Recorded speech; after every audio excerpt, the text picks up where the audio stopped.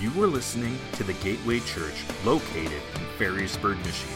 You can learn more about us by visiting thegateway.church or like and follow us on Facebook, where you can watch full services, keep up with all that is going on, and get connected. Just want to say thank you for all of your support. I don't know where we're clapping, but we'll clap somewhere along these lines today. But I just want to share a couple quick stories about our ministry over the last 8 years. When we first went to Thailand in 2015, we started campus outreach on the 10th largest university in the world. It had about 550,000 students on one campus. And the first week we go down there and start an English club, and this young girl named Da started coming to our English club, and over several months we started introducing her to Christ. And at the end of that year, she ends up becoming a believer, the first believer of her family. She's a Buddhist, from a Buddhist family. She comes into her understanding of Jesus Christ and begins to walk with him. And when we left Thailand in 2020, she was actually leading all of our house churches and all of our campus ministry. And I'm excited to tell you that recently she actually joined a missionary church planting team to reach ethnic minorities in her country. And it's a testimony of just God's goodness and God's faithfulness when we step out and trust him. And I want to say thank you for investing in that seed, because we're seeing it reproduce in the lives of people all across the Buddhist world. For the last couple years, we've been focusing on a country in the Himalayan mountains that I can't say for sensitivity reasons, but there's some brochures out on the table out there if you want to learn a little bit more. But we've been basing in the Himalayas, and we had to start a business as our creative access platform to get into the country. And so we opened up this business, and the first girl that we hired is a young girl named Nima, who again comes from a Buddhist background. And over the last year, we've been discipling her. She started coming to our house churches, and I'm excited to announce that our team was just able to baptize her a few months ago, and she's the first Christian from her family. And I just want to say thank you, because over these last 10 to 12 years, we've seen house church movements emerge. We've seen numerous people come into the understanding and knowledge and the goodness of Jesus Christ in their lives. That is not only changing their lives, but now they're going back and sharing Jesus with their neighbors and their families. And it's because of your generosity. And I want to say thank you. I'm excited to be here to help you guys kick off your Missions Emphasis Month. But I also want to share a little bit about my side of the world and the Buddhist world. We've been focusing on a tiny little nation in the Himalayan mountains. This is a country that has been completely isolated from the Western world for much of its history. In fact, they didn't allow their first tourist in the country until 1978. And even when we travel in the country, it costs about $300 a day just for our visa to be in the country. We had to have a government-approved tour guide with us 24/7. We're not allowed to walk around on our own. And it's a devoutly Buddhist country that persecutes believers, where the church is hidden underground, where there have been numerous Christians who have been put in prison or who have died, all for believing in Jesus Christ. And several years ago, we started taking trips into this country, just praying about what it would be like to put a church planting team into this nation. And in October of 2019, the World Missions, we're with Assemblies of God World Missions. Our World Missions Director asked us, would we be willing to go to Bhutan for 1 month in order to see what it would take for a family to live in this country and to put a church planting team into this nation. And he graciously paid for the trip. It cost $25,000 for us to go to this country for 1 month. And that's the 2-star trip. That is not that luxury high-end trip, right? But just because of visa regulations and stuff. But we stepped out in faith and we said, you know what? We believe in God's church, and we need to plant the church no matter the financial cost. And so every morning, my wife and our sons were about 4 and 5 years old at the time.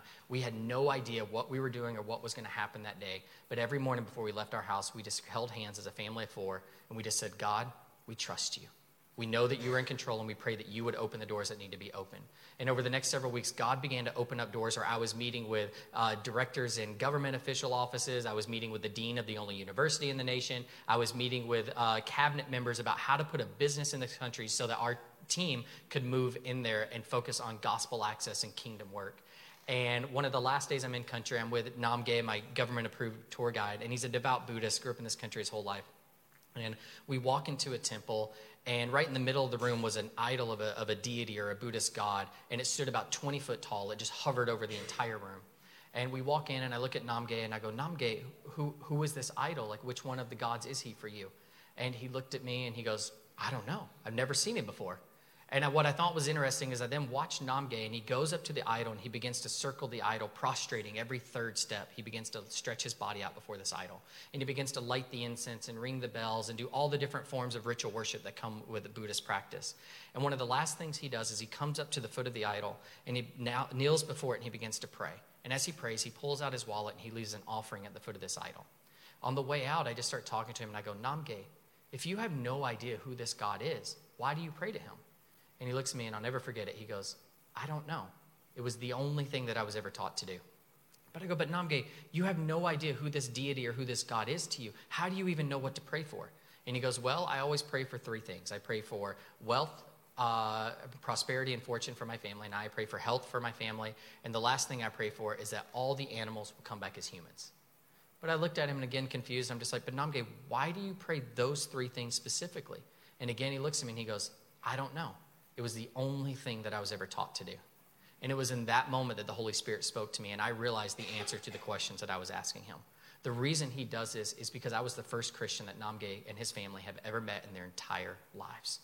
They have no access to the gospel. They have never heard the story of Jesus Christ because there's not one believer in their town of 150,000 people that have ever shared with them the good news of Jesus Christ.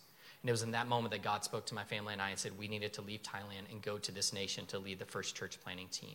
And so we've been living in a nearby nation due to COVID. They've been closed. We've been living in a nearby Himalayan nation, learning their language. Where we'll be one of 10 foreigners who have ever attempted to learn their language. And we've been learning their language and working with other Tibetan Buddhists in this context, praying for the door to this nation would open.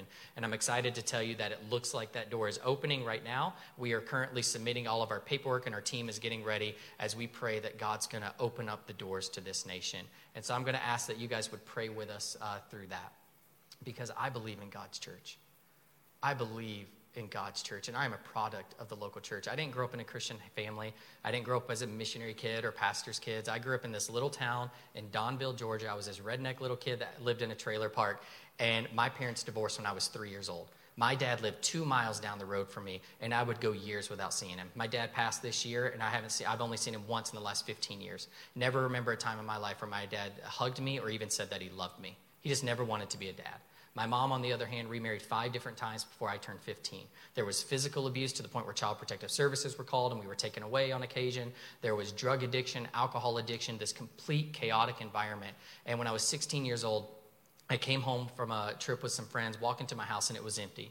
And over the next several days, it turned into about 2 weeks, and all the utilities started to get shut off one by one. They cut the phone, the power, the water. Finally, my sister came and told me that my mom and stepdad at the time had been arrested for drug possession. They posted bail, and they fled the state. I didn't see my mom for a year after that. I've been living on my own since I was 16 years old. But I always say my mom did one thing right. There was this little church in our town that had a bus ministry. And every Sunday morning and every Wednesday night, my mom would force me onto that bus so that she could have a free babysitter to go party. It was that church that changed my life. It was men and women of God just like you who became spiritual mothers and spiritual fathers to me. I love God's church.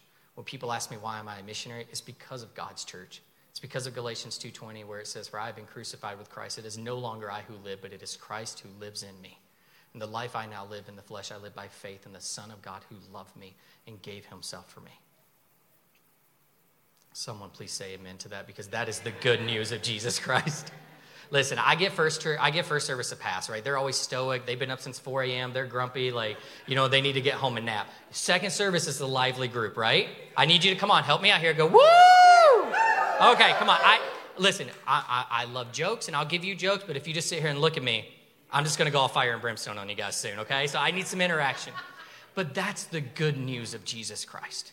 The church holds the good news inside of us, and God has called us to go into our communities and nations to find people to share that love with. And what happens is they come into the church, and then we send them back out. And I am a product of you. And so therefore this morning, I am going to speak as if I am a member of this church, because I don't believe that the church's sole responsibility is to pay missionaries and pastors to do the work of the kingdom. Okay? We are called to be united. We are called to stand together for the sake of this community, this state, this nation, and to the ends of the earth. We are one family, and I truly believe that my family and I are just a local extension of the DNA and the heartbeat of what God is doing right here in Spring Lake, Michigan. Amen? Okay. Over the last few years, we've developed this idea, my family and I, we've partnered with the Assemblies of God Missions as we focus on the Buddhist and Hindu world, this world that's been neglected, that so many people don't really have an understanding about. And we've developed this idea of a big dream. If we could pray anything, what would it be? And so we've developed this idea of a big dream. It's a dream for Buddhist peoples, if you will. And we've taken this smaller and then we've kind of scaled this larger, because for me, the big dream is to be one of only a few foreigners who have ever been approved to live in a country that completely isolated from the Western world and persecutes believers. The big dream to me is sitting around my living room and seeing people who have grown up worshiping idols and in temples now turning their eyes to their Heavenly Father. The big dream to me is standing out on the plateaus of the Himalayan mountains and seeing some of the most remote villages in the world and knowing that their help is coming. Knowing that their help is going to come because the church is going to stand united for their sake so that God can receive the glory. The big dream to me is seeing people who are ransomed by the blood of Jesus, walking as sons and daughters of the God Most High. That is the big dream to me. And so we've made it our goal to realize a multi-generational, a multi-ethnic church planting movement amongst every people group in the Buddhist world. And I know what you're thinking, that's a big number. And you're right, it's a pretty big number. It's over 1 billion people, 83% of which who have never heard of Jesus Christ, who have no access to the gospel. It is to see persecuted countries like Bhutan, Myanmar, Vietnam, North Korea, Cambodia, all of those countries opened up so that the good news can be proclaimed and the church can be planted in those nations. And I believe that it is my job in pursuit of this big dream to equip, to connect, and to mobilize advocates, intercessors, donors, and everyone and in between the church to reach the Buddhist world. It's a multi-ethnic, multi-generational team. We have people from all ages serving in all the Buddhist world. We have people being sent out now from Latin America, we have Colombians, Bolivians, we have people from Romania, we have Costa Ricans all joining our team because we stand united under one commonality, Jesus Christ, and the proclamation of his mission to the world. But I know what you're thinking. This is logistically difficult, it is financially difficult, and it is geographically difficult, and you're right, it is. But I learned this little phrase when I lived in Latin America for a couple years. Lo imposible no existe con Dios. And it means the impossible does not exist when God is with us. The impossible does not exist. And too many times in the church, we think in these impossible scenarios when we need to step out in faith and just realize that nothing is impossible when God is with us. And we've taken this idea of this big dream, and we've realized that if we really are going to see this big dream, if we really are going to see a movement of church planting teams unleashed in the Buddhist and Hindu world, then I've also realized that the enemy is not going to sit idly by. He is not going to allow this to happen. He's not just going to sit comfortably and watch this happen. When you step out in faith and you work and walk in obedience of God, the enemy will come after you and attack you. And so this morning, I want to take you on a journey into the Buddhist world. And sometimes as missionaries, we come in and we give you the highlight reel of all the great things that have happened. I want to do the opposite this morning. I actually want to bring you into the realities of what some of our team members face and what our brothers and sisters living in these countries face. So is it okay if I do the opposite this morning and not give you the highlight reel of missions? Are we good? Oh, I love this. Now we're verbal.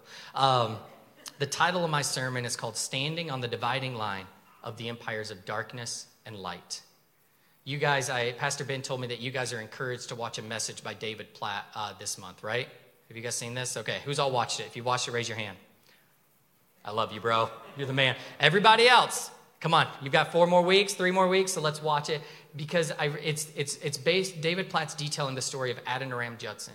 And I actually listened to it last night because how could I come in here and be a part of your missions convention if I wasn't going to commit myself to being a member of the Gateway Church? So I watched this video last night. I watched this message. And he details the life of Adoniram Judson. And it was perfect timing because I'm watching his life unfold, and I see that he goes to what is currently known as Myanmar, Burma. And he is the first missionary to be sent out of America to the nation of Burma. And he's responsible for translating the Bible into the Burmese language, the same Bible that is still used 150 years later. And he started to see disciples converted, and he's responsible for the first churches that we see in modern-day Myanmar, a devout Buddhist nation. And over that course of the 30-plus years he lived there, 3 of his wives died on the mission field. Not at the same time. He married, 1 died, the second. Sorry, realized it. He also lost several of his children on the mission field during that time. And one of the last things he says, right before he returns to America, he says that after years of living in spiritual darkness, after years of seeing the gospel sowed into these nations, or into this nation, he said that the church, that you and I, stand on the dividing line of the empires of darkness and light. That's how he concluded his career. And so this morning, as I prayed about what to share about, I felt like the Lord put a prophetic voice in me. And I'm not calling myself a prophet by any means, but if you look at the role of Old Testament prophets, they usually lived on the outskirts of town. And whenever the people of God lost sight of the mission that God had given them, the prophets would come back into town to give them a missiological or theological realignment back to what God was calling them to do, is to help them to get unstuck when they got complacent at times. And I felt this morning that that's what God wanted me to do here today. But it was usually when the prophets stayed too long that they were getting run out of town with pitchforks. So I'm going to leave in a couple hours, and you guys won't see me again. But I do realize that some of the things I say this morning, I think they're going to challenge you, and hopefully in a good way. But some of you may not necessarily like what I'm going to share this morning because it's not the highlight reel. And so I was told that if you have any complaints or criticism, they're going to put Pastor Ben's cell phone number up on the screen, and he would love to personally hear all of those this morning. But before I start, I want to do two things. First, I want to put our theme verse up on the screen behind us. So whoever's doing the media, you can throw that verse up, and then you can take the morning off, because I'm actually going to leave this up there for the remainder of our sermon. And it's a simple verse from John 1:5 where it says, "And the light shines in the darkness, and the darkness has not overcome it." And I want that to resonate behind me as I bring you into the dark realities of the Buddhist world. The second thing I want to do is I actually want to open up in a prayer. And it's this old Anglican prayer that I truly love, but it's simple, but yet I think it's fundamentally relevant for us today. So can we just bow our heads and close our eyes?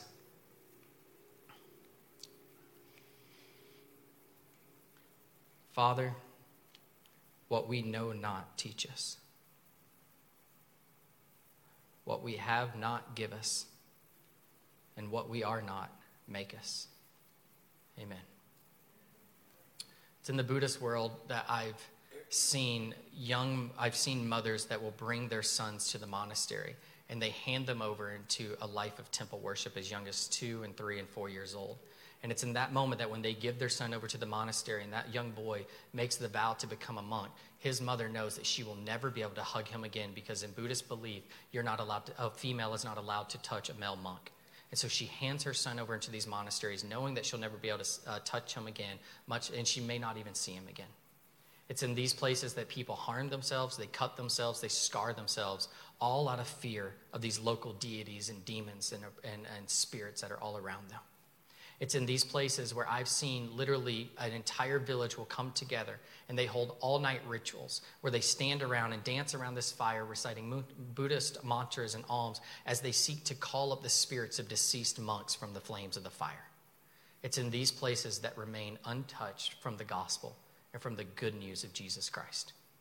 It's in these places where Satan has been worshipped day and night for centuries, and he devours every ounce of their worship. The majority of the Buddhist world still lives in spiritual darkness. And you and I, we stand on the dividing empires between darkness and light. Buddhism 101. I'm a little nerd with this stuff, so I'm going to take you on an adventure through Buddhism real quick. But the fundamental belief of Buddhism is that life is all about suffering. Everything in this world, whether material or immaterial, will lead you down the path of suffering. And so as a natural consequence, the second fundamental belief in that then, because, now you have to remove all suffering from your life.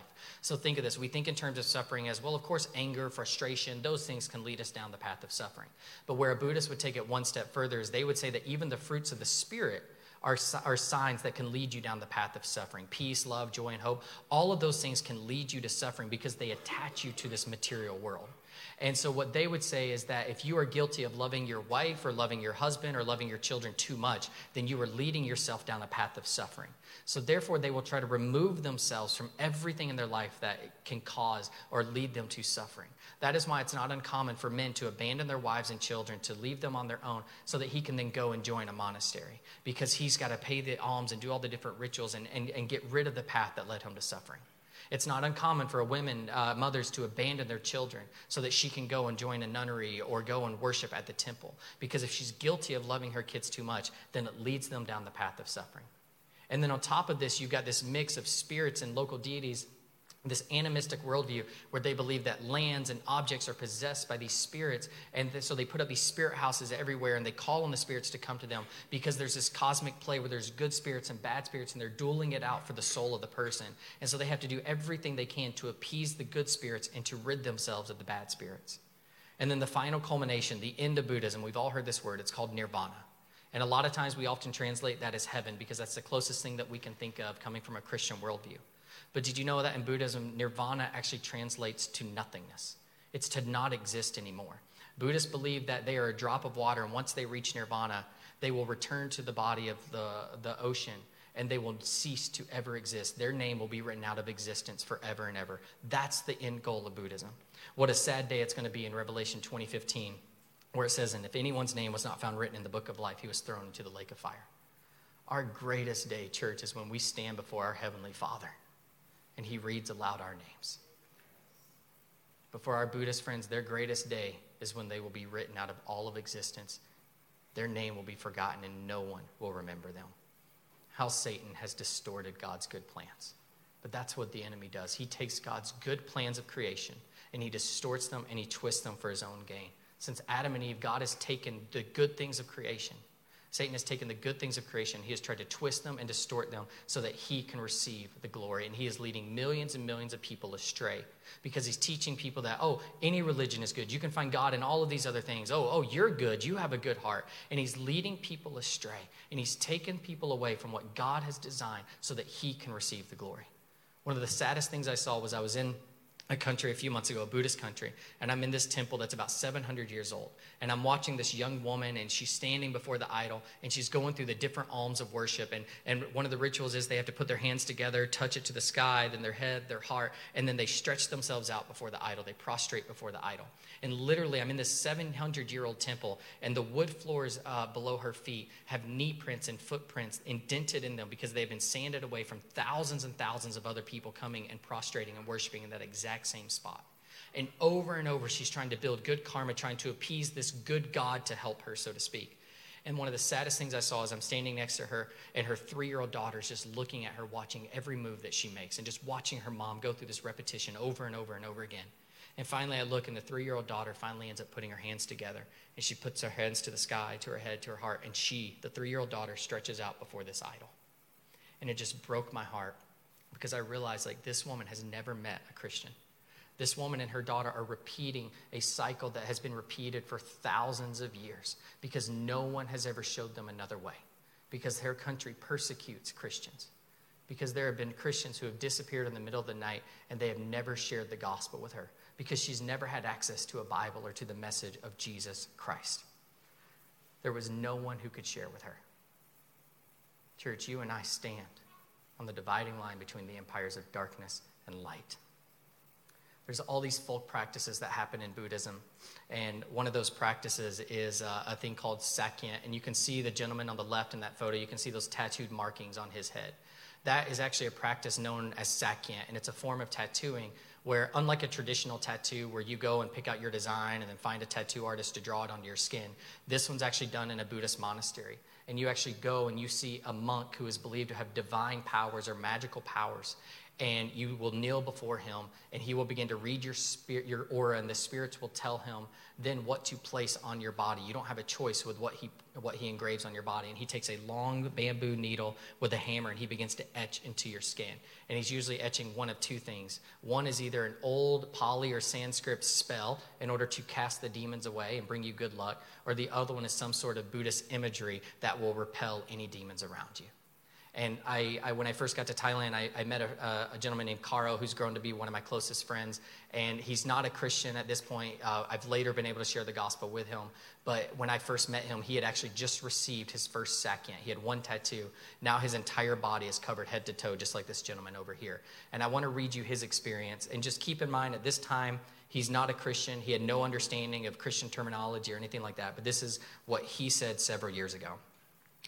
He said, after receiving my first Sakyant, my tattoo, my spiritual master walks up to the throne-like chair in the center of the room.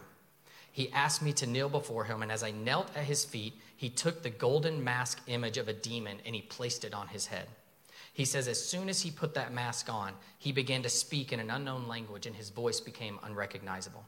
After several minutes of chanting these mantras, he then takes the mask off and he places it on my head. He placed it on the head of my friend Karo. And he goes, at that moment, I could feel the spirit of protection enter my body. The spirit overpowered me as if I had no control. His strength became my strength, and I could feel his voice coming through my vocal cords. And he says, before I knew it, the Spirit took over. And he now says that those spirits act as his source and protectors in life. There is a real darkness that is happening in these parts of the world, and we may not understand it, we may not want to read about it, but there is a real spiritual darkness that is hovering over parts of this world. And so earlier this year, when you have this Sakyant tattooing style, the idea is that over time, the energy from that spirit wears off. And so every year they have to come back for a festival where they will gather together in order to call the spirits to re-energize or to re-in-charge their powers of their tattoos. And so earlier this year in March, I actually had a chance to go to this festival. And as we walked up to the grounds, there was over 10,000 people in attendance at this festival. And they were all sitting on the parking lot floor surrounding a makeshift temple that had been filled with monks and different deities and godlike figures. And we're walking around looking for a seat because the festival actually lasted close to a week, and we came in the final couple hours to see the culmination of the event.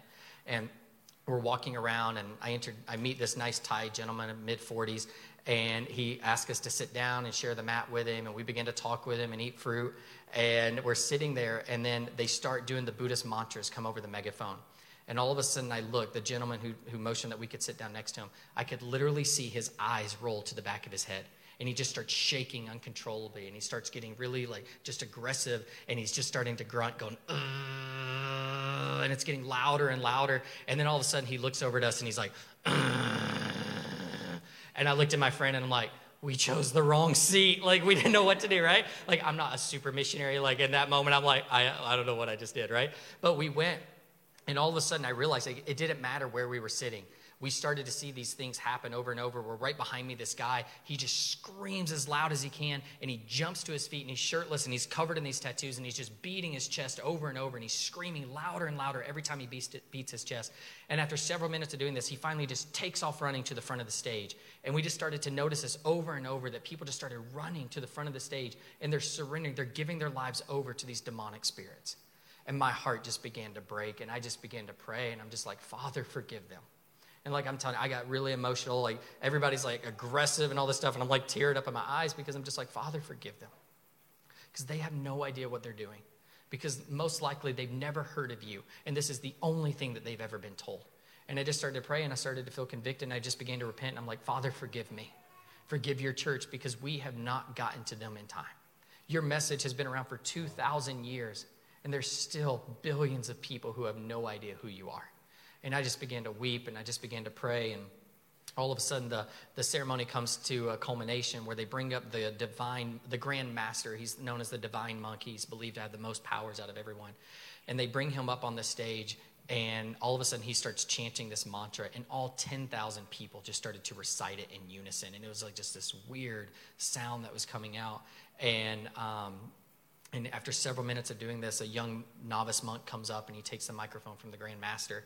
And he looks at him and he goes, this is our teacher. He's the good teacher. He used that language. This is the good teacher. We must follow him because he has now showed us the path to God. He shows us the path to Buddha because he's the one who knows the way. And as my mind was brought to Luke 18 in that moment, and I just started to think there's this conversation between Jesus and the rich young ruler. And the rich young ruler is going up to Jesus, and he says, good teacher, what must I do to be saved? And Jesus, if you read that verse, it's interesting because he immediately challenged the rich young ruler.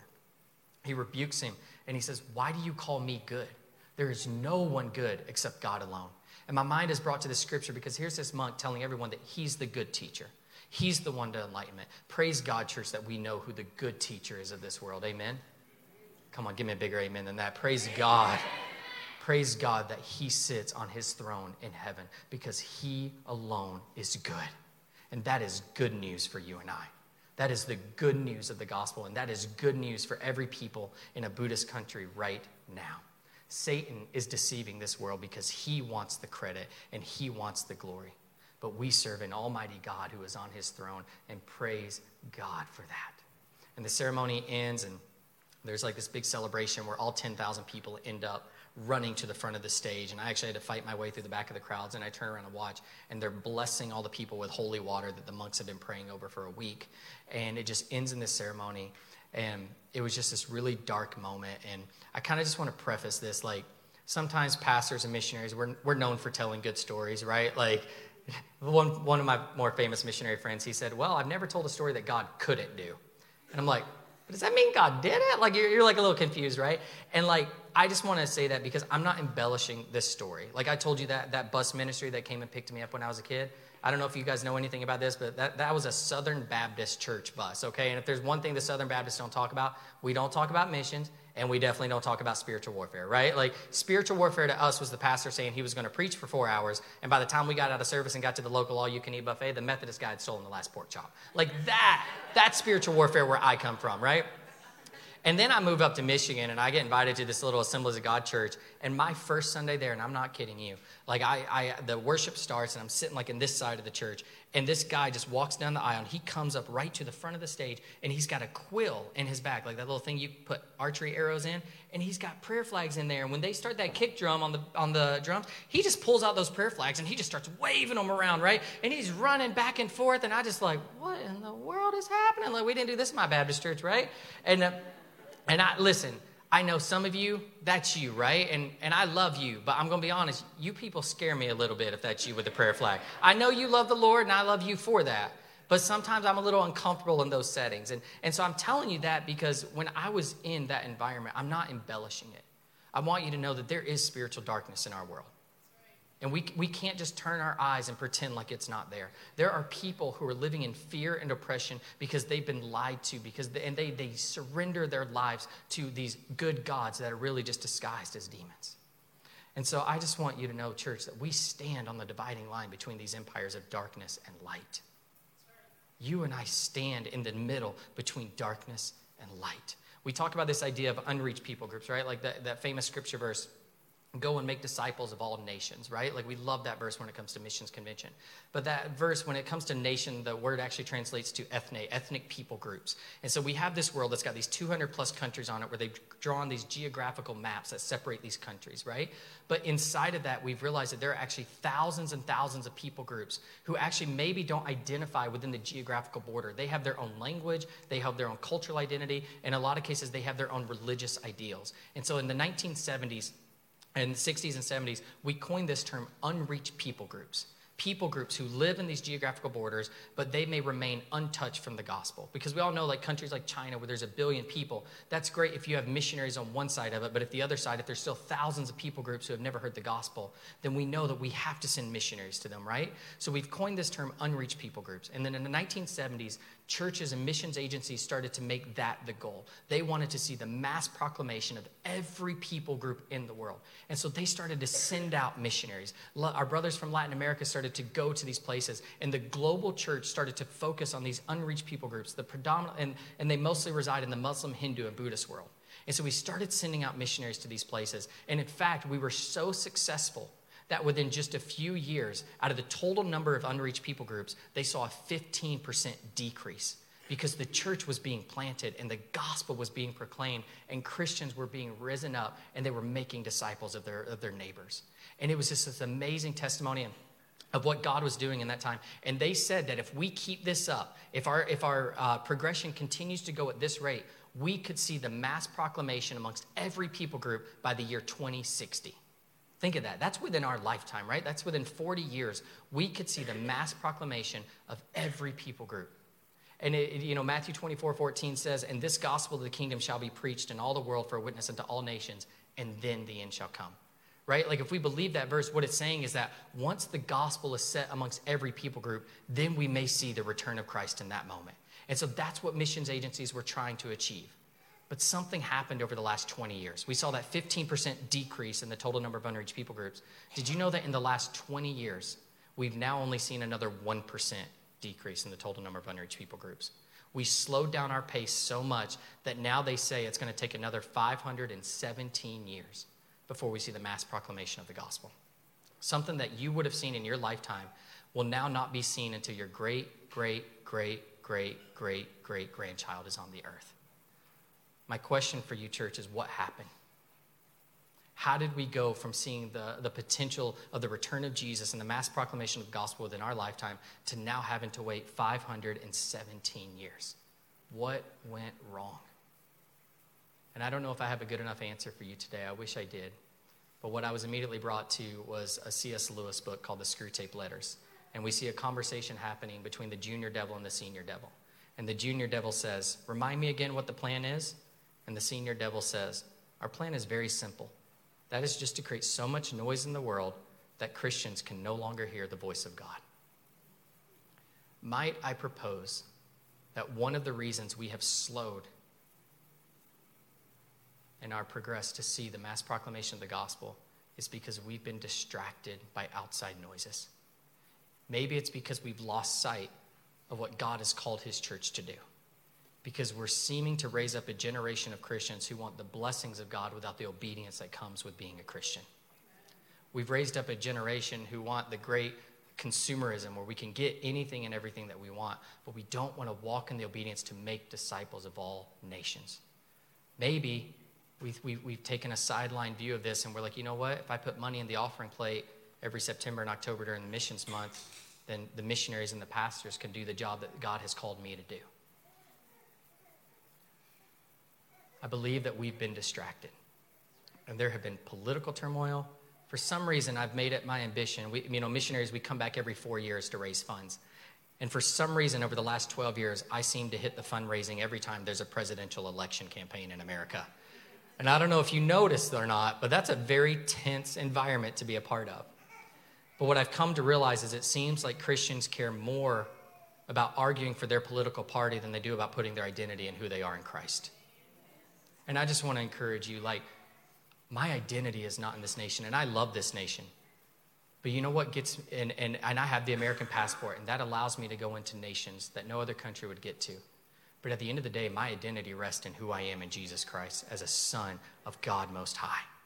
Because my God is higher than the name of any president, earthly king, or dictator. It doesn't matter if Bhutan has a king who persecutes believers, because my God is the one who sits on the throne. Amen? We need to realize that God is asking us to put our identity in him, because we stand between this tension of darkness and light, and God is asking us to stop putting our faith in anything and everything and to start to get back to the missiological realignment that he has for his church. Because 2,000 years ago, he looks at Peter and he says, on this rock I will build my church. And then he says, and the gates of hell will not come against it. We have to stop allowing the gates of hell to defeat us, and we have to walk in the authority that Jesus Christ has given us. Everybody prays, we want revival. I want to see a revival. I want to see a revival too. But you know what I've realized? Some people say they want to see a revival, and all that means is they want to get together for a couple weeks of nonstop services, and they want to have these good emotions and these good experiences. And I get that. Those are great things. But you know what I see when I look at the history of revival? I see a move of the Holy Spirit that defined a generation, that broke sins of bondage, the chains of sin around them, and it brought a missiological realignment that changed a generation. You look at the Great Awakening, you look at Azusa Street, you look at what happened in the hippie movement. It wasn't something that lasted for 2 months. No, it was a mark on the next generation that decided to change the culture around them. That's the revival that we need. That's the revival that the church needs right now, because our mission has never changed. We've just been distracted by the noises in this world, and it's kept us from following what God has called us to do. All right, what time is it? We got to get to the sermon first. I got to go to the verse. Oh, we still got 3 more hours. We're good. We're going to get out here early today. John 1:5. The light shines in the darkness, and the darkness has not overcome it. That's the parallel. Darkness and light. Nothing else. There is no third option. All we see is that there is darkness in this world and there is light in this world, but we get the promise that darkness will never overcome the light. Jesus says about himself in John 8:12, he says, I am the light of the world. What does that tell us? If there is going to be light in this world, who is it going to come through? Jesus. If there's going to be light in our government, who's it going to come through? Jesus. If there's going to be light in our schools, who's it going to come through? Jesus. If there's going to be light in your marriage, who's it going to come through? Jesus. But look at how he finishes that verse. He says, I am the light of the world. Whoever follows me will never walk in darkness, but they will have the light inside of them. So now we kind of change that script a little bit. Yeah, if there's going to be light in this world, it comes through Jesus. But I love what Jesus does with that light. When we follow him, he then takes that light and he puts it inside of us. And what that means is we are the image bearers of Christ, and we represent him everywhere that we go. Christ was represented. That light of Christ was in the lives of those men and women in that little Baptist church back in 1989 when I walked through those doors and I met Jesus Christ. It was because of the light that was inside of them. And that same light is called to be inside each and every single one of us. If there is going to be light in our government, we know it comes through Jesus, but God is using us to bear that light into the nation. I really believe that God calls Christians into 4 areas: government, ministry, military, and business. Think about if Christians were equally representative in all 4 of those areas. Think of what this nation could be like if we had godly men and women serving in government, if we have godly men and women serving in the business world, if we have godly men and women in the military. We would represent the light of Christ to this nation. We would represent the light of Christ to nations all around this world. God is calling us to be active members in the church. We cannot become a sideline Christian. I'll say it again. I feel like maybe you didn't hear me. We cannot become a sideline Christian. I'm telling you, I'm begging you to understand this next thing. The goal of the gospel was never for you to receive forgiveness of sins and then take a seat in the chair. Sorry, I'm not pointing at you. I'll point at I got to do this opposite thing. That's not the goal of the gospel. The goal of the gospel was always about 3 things: salvation, proclamation, and glorification. The goal of the gospel was about finding salvation through Jesus' death, burial, and resurrection so that we could then go into the world and proclaim the glories of God to the nations around us. That's what it means to follow after Jesus. Do not lose sight of what God has called you to do. God has chosen to put a light inside of you. And listen, I know there is evil in this world. I shared a lot about it today. And Satan does have powers. I do believe that. 1 John 5:19 says that the whole world lies in the power of the evil one. There are powers that Satan has that are real and evident. We see this in the Buddhist world. We see this even in the Bible. We see it in Job. We see it when Jesus is tempted. But I also know this, and this is good news for us. God maintains the ultimate power. God maintains the ultimate power. Satan and God are not out there dueling it out for the universe in this tug-of-war struggle of what's happening. No, Satan's power is only through the sovereignty and permission of God. Because when men fell and the curse of sin came on, God considered it wise to give Satan these powers. But at the end of the day, God maintains ultimate power. And God, in that same sovereignty, God has chosen you and I to stand between darkness and light. We represent the light of glory to the nations around us. And sometimes, I just want to take a second, sometimes I think we give Satan way too much credit. Okay, I do believe that Satan has powers, and I do believe that they're evident. But sometimes we just make excuses and give Satan way too much credit. For instance, Satan did not make you late for church this morning. Starbucks made you late for church this morning. Now, if you went to Big B, that might be Satan. But I'm sorry. I love Big B. I did that joke a couple weeks ago, and there was a guy who owned 4 Big B chains in the congregation. And I had to go repent after. I don't know where I'm at now. Satan's not the reason why we don't get on our knees every single morning and start off our day in prayer and worshiping the God Most High. Snooze button might be why we're doing that. God has called us to be active members in his kingdom, and we cannot keep making excuses. We cannot get distracted by ideologies, by politics, by culture wars, because we are engaged in a spiritual battle, and we bear the light of goodness to darkness. And we have to hold firm to the truth that God has called us to be set apart as we represent him to our families, our communities, and the nations around us. And sometimes, if we are honest, we would just admit that maybe we have been distracted. Maybe politics has caused a distraction for some of us. Maybe selfishness has caused a distraction for some of us. I know that's the case for me so many times. There are times when we have to repent and realize that we've lost sight of the mission of God. And sometimes we need an outside voice to come in and bring a missiological realignment to put our eyes back on Jesus Christ and the good news that he has for all the nations. We bear the image of God inside of our hearts as we carry the mission of God across our lives. The image of Christ is inside of us. And God has called us to be active participants in his plan of global redemption. And I'm going to tell you in that story, this is something I've really been praying through, and God's been working on me. Sometimes when, as a young missionary, when you're called out, you kind of buy into it a little bit. You're like, I'm going to go and save the nation of Thailand. I wasn't really that great in America, but for some reason, like that 24-hour plane ride is going to turn me into the Apostle Paul, right? And then you just come off a year where everybody's like applauding, and they'll stand for you when you come up on stage. And if we're honest, like some of us missionaries, we kind of like that. And I'm going to repent to you because I used to like that. You guys didn't stand for me like other churches, but that's okay. But I realized there's no heroes in the kingdom of God. There's only men and women who are obedient to their Heavenly Father, and they walk in humility. Gateway Church, you are not the hero of this community. You're not the hero of anybody that you witness to. And that's a good thing, because we are flawed and messed up. But what God is doing is he is inviting us to be in the continuation of his plan of global redemption, where he alone is the hero. And he alone is worthy of all of our praise, because he alone is worthy. We sang it today. It's all about God. It's the name of Jesus that is higher than the name of Buddha. It's the name of Jesus that is higher than the name of Allah, Krishna, Vishnu, and what other God you want to throw in there. It's the name of Jesus that is higher than the name of any president, dictator, or earthly king. It is all about King Jesus. And we have to walk in victory, knowing that there are dark things in this world, but God is with us, and we are called to be light against those. We stand between darkness and light, but we're on the winning side of that because we bear the light of God to them. That is what God is calling us into. The church is where I was saved and discipled. People just like you invested in my life. Then 15 years ago, I walked into this crazy little Pentecostal church on the east side of Michigan, and they spoke missions into my heart, and they discipled me. The church sent me before, but today I'm asking that you would send even more. Please don't just think that your part is putting money in a faith promise, thinking that you can pay someone else to do the job that God's called all of us to do. Still give, though. We need your money. Sorry.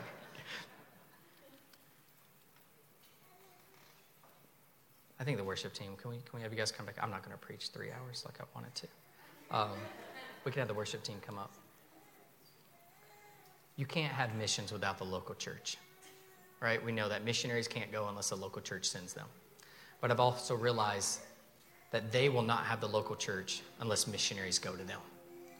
So this morning, I'm going to ask that you stand with me. We may stand for a couple minutes. That's okay. I've been standing like 30 minutes, so I'm going to ask that you guys bear with me for a few more minutes. But today, I want to invite you into an invitation, not just to give a faith promise. I think there's people that are coming over the next few weeks who will do a better job than that than I will. But I'm going to invite you into an invitation to pray for your missionaries.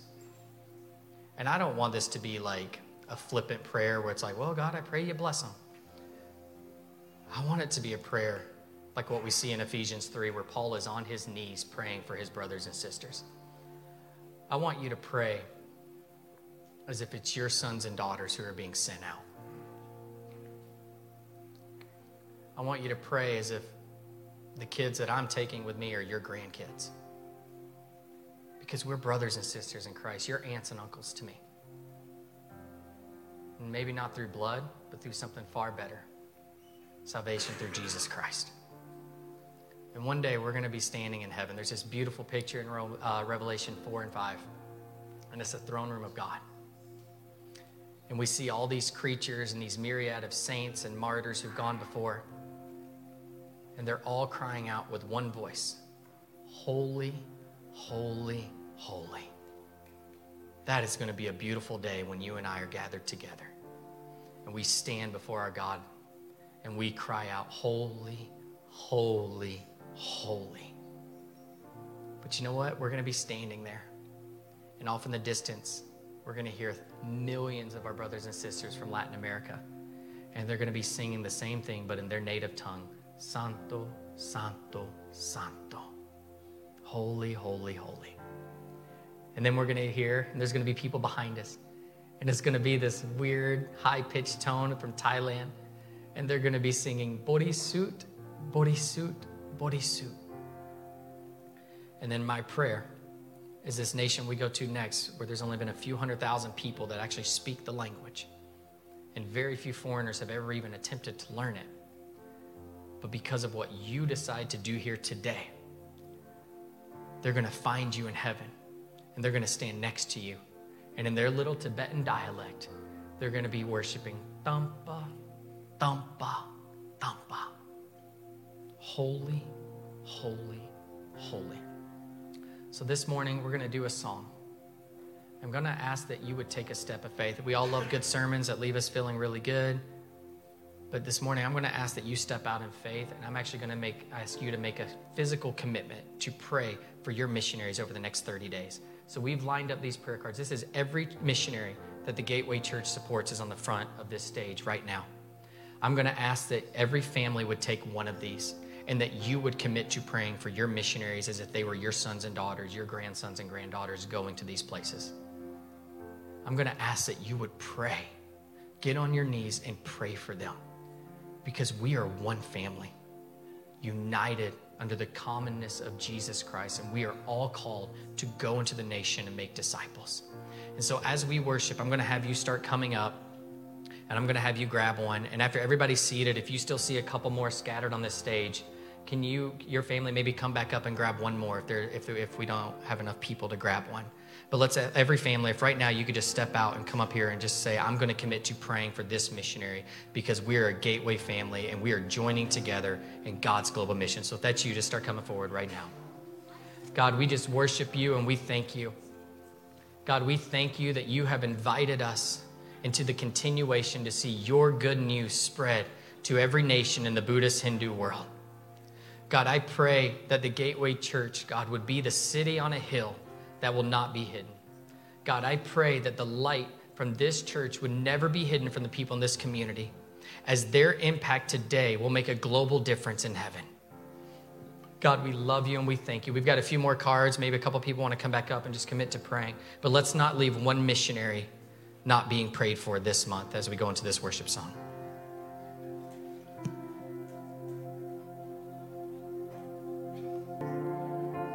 What an incredible launch to Missions Encounter Month.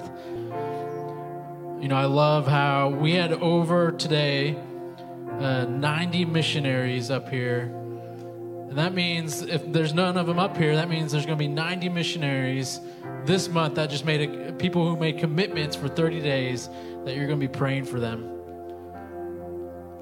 But maybe you didn't receive a card this morning, so here's what I want to encourage you with. If you're on our Facebook group page, I know there's missionaries that get posted there weekly, so maybe your commitment will be, I'm going to pray for whatever missionary pops up on that Facebook group page. But as we go today, I want to encourage you to be the light. Be the light where you go.